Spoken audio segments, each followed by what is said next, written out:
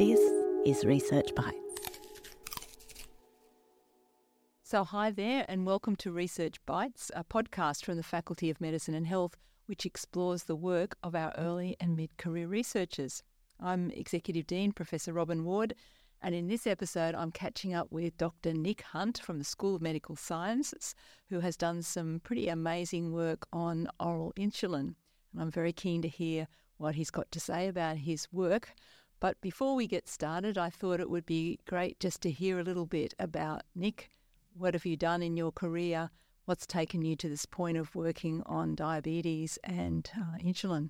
A pleasure to be here, and thank you very much for the invite to do this. I've been a Sydney Uni person for a long time. So I did my undergrad here, I did my PhD here, and aside from a brief stint over in New South Wales Health for about 3 months, I've been here for almost 10 years in research, so a good decade. So the reason we have particularly focused on insulin and diabetes is when I finished my PhD, I jumped over from neuropathology and focused more on liver pharmacology.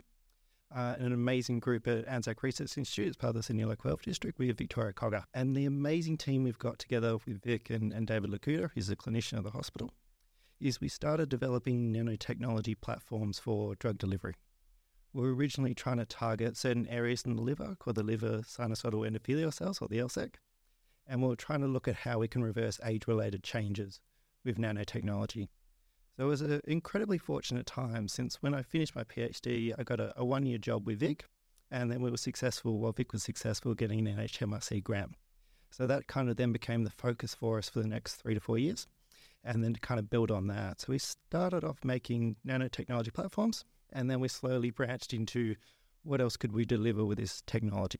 And one of the main problems facing clinicians in the hospital, as David pointed out, was the delivery of insulin. If you've got a frail older patient, one of the things that limited them from being able to go home from hospital was that they'd have to have an insulin management plan and would need someone to administer it. So usually it's either a nurse or you need a diabetic educator to come and instruct the family. So we wanted something that's going to be safe and orally available. And that's kind of how we morphed into the diabetes space, because it's a question I do usually get of, you work on nanotechnology, we have no experience in diabetes prior to 2018. And that's how it slowly grew into it. So, what I know about diabetes is what a lot of people know is that there's a lot of people in the world with diabetes, maybe close to 500 million, about, say, 100 million of them are dependent on insulin. Yep. And for those people who are dependent on insulin, it's manageable when they're older.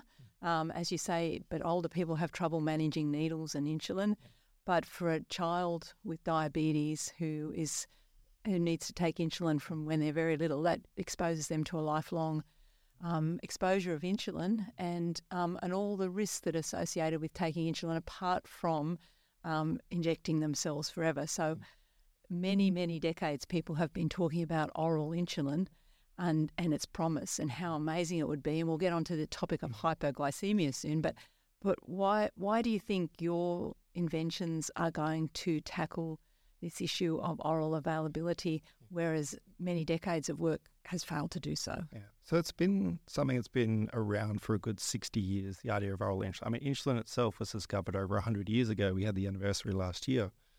It's an incredibly difficult area to go into, and the main challenge is associated with its bioavailability and, of course, the costs associated with insulin.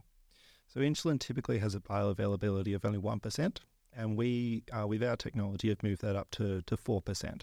So a substantial increase, but the main promise I think that we have from our technology is when we started looking at small pieces of tissue from human samples, we can get up to 40-fold more increase within the intestine of human patients, which is really exciting in an in vitro setting. We'll get to in vivo very soon.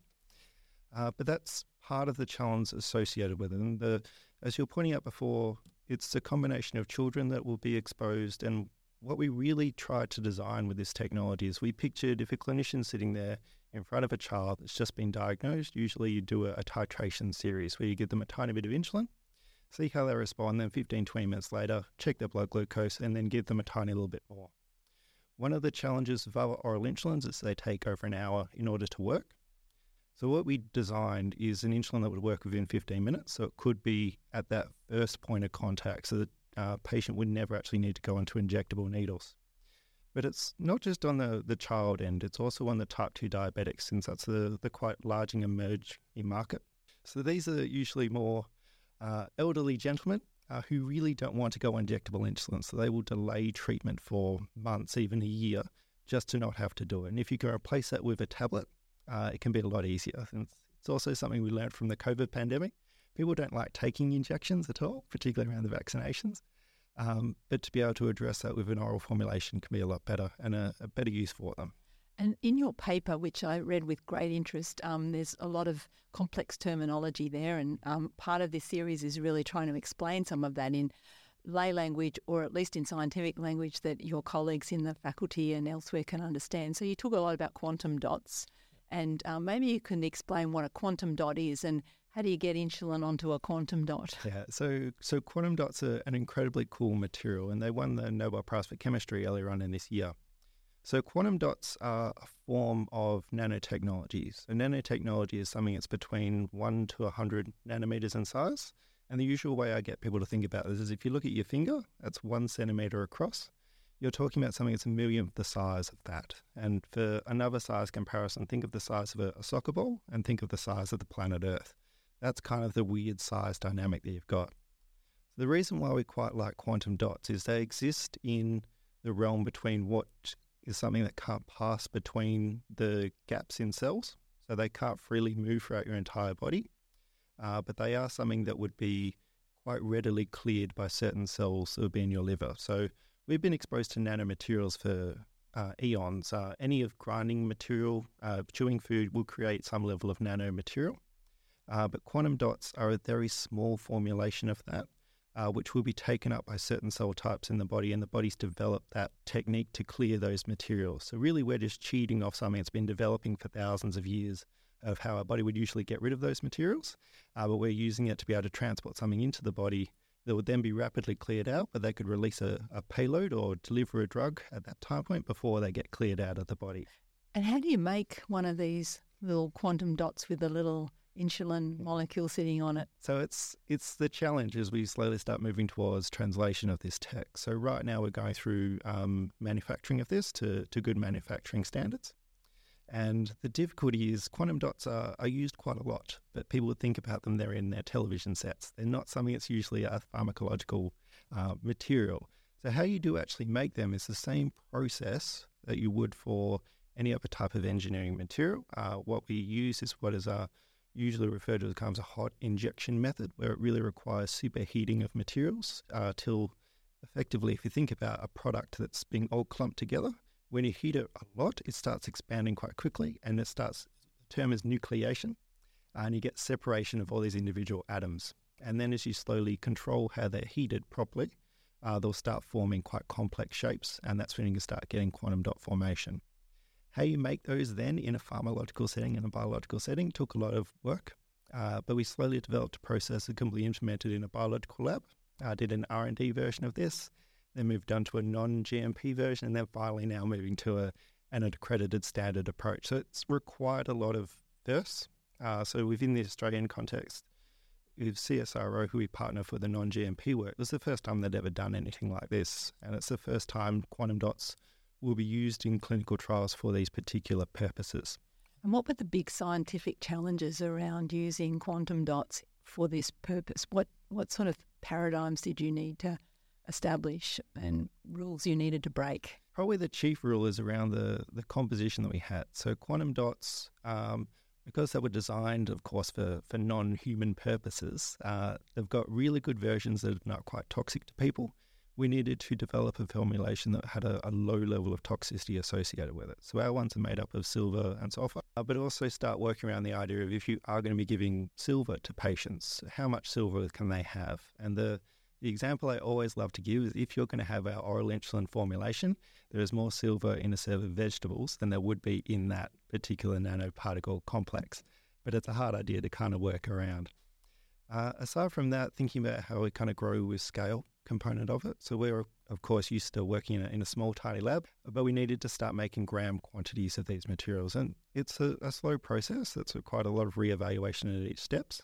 But it's had an amazing team that's kind of brought together a lot of expertise in that space. And it's great to see that we now actually are ready to make those kind of quantities. And one of the key advantages, apart from being oral, is this avoidance of hypoglycemia, which is a pretty terrible experience for any patient or a family member or a friend who's seen someone experience that, particularly in the evenings. And what have you, when I mean the evenings, I mean sleeping through the night and being hypoglycemic is a real worry for mums and dads looking after kids with insulin dependence. So what did you find in terms of hypoglycemia? Is this an important finding for you? Hypoglycemia is the most important aspect of this particular technology. So within Australia, there's 64,000 hypoglycemic events each year. For those patients or even their parents, half of them will call 000, and then 10% of them need to go to hospital for treatment. To be able to avoid that is incredibly important, but it's not just for the short-term complications, also for the long-term. So the main energy that we're putting into a lot of diabetic management at the moment is trying to keep people in an optimal glycemic range to try and limit the impact of nephropathies, of retinopathies later on down in life. So the way we went around designing this technology was to try and address that hypoglycemic problem. And what we aim to do is create a technology that only targets certain areas in the body. So that's where we started to target the liver. So traditionally with injectable insulin, you're giving very high non-physiological dosages of insulin that will accumulate liver, muscle and fat and almost take all the glucose out of the body instantaneously. What we designed was technology that more closely replicated what happens physiologically with insulin. So it's released from the pancreas, majority of it will work on the liver, and then a small amount will reach muscle and fat. What we also did with this technology is we designed a polymer that would react to its environment to control how insulin's released. So the polymer we have is designed to be degraded by enzymes that are released in response to high blood glucose levels. So the net effect of that is when there's no glucose within the blood or there's very low glucose environments, you don't get the release of the insulin payload. And this is actually something we discovered around COVID vaccines, since 50% of it will just be excreted quite freely. Nanomaterials are quite quickly cleared from the body. And if it doesn't have a release of its payload, it just gets taken out. So it's not going to sit around and work 24 hours, 48 hours later. You've got something where it's either the glucose is there, it's got the enzymes to release that payload, or the material is cleared out. So that's how we get that safety component. And one of my favorite lines from this tech is we've had in mice, rats and baboons over 1,000 data points, and we couldn't induce a single hypoglycemic episode. It's great to see, but you can just increase the safety profile of what insulin is. So like insulin typically, if you were to double the dosage, you can induce a hypoglycemic episode. With our technology, you need to have 20 times more increase in the amount of insulin that you give in order to get that hypo. 2024 is the year of manufacturer, and 2025 will be the year of clinical trials.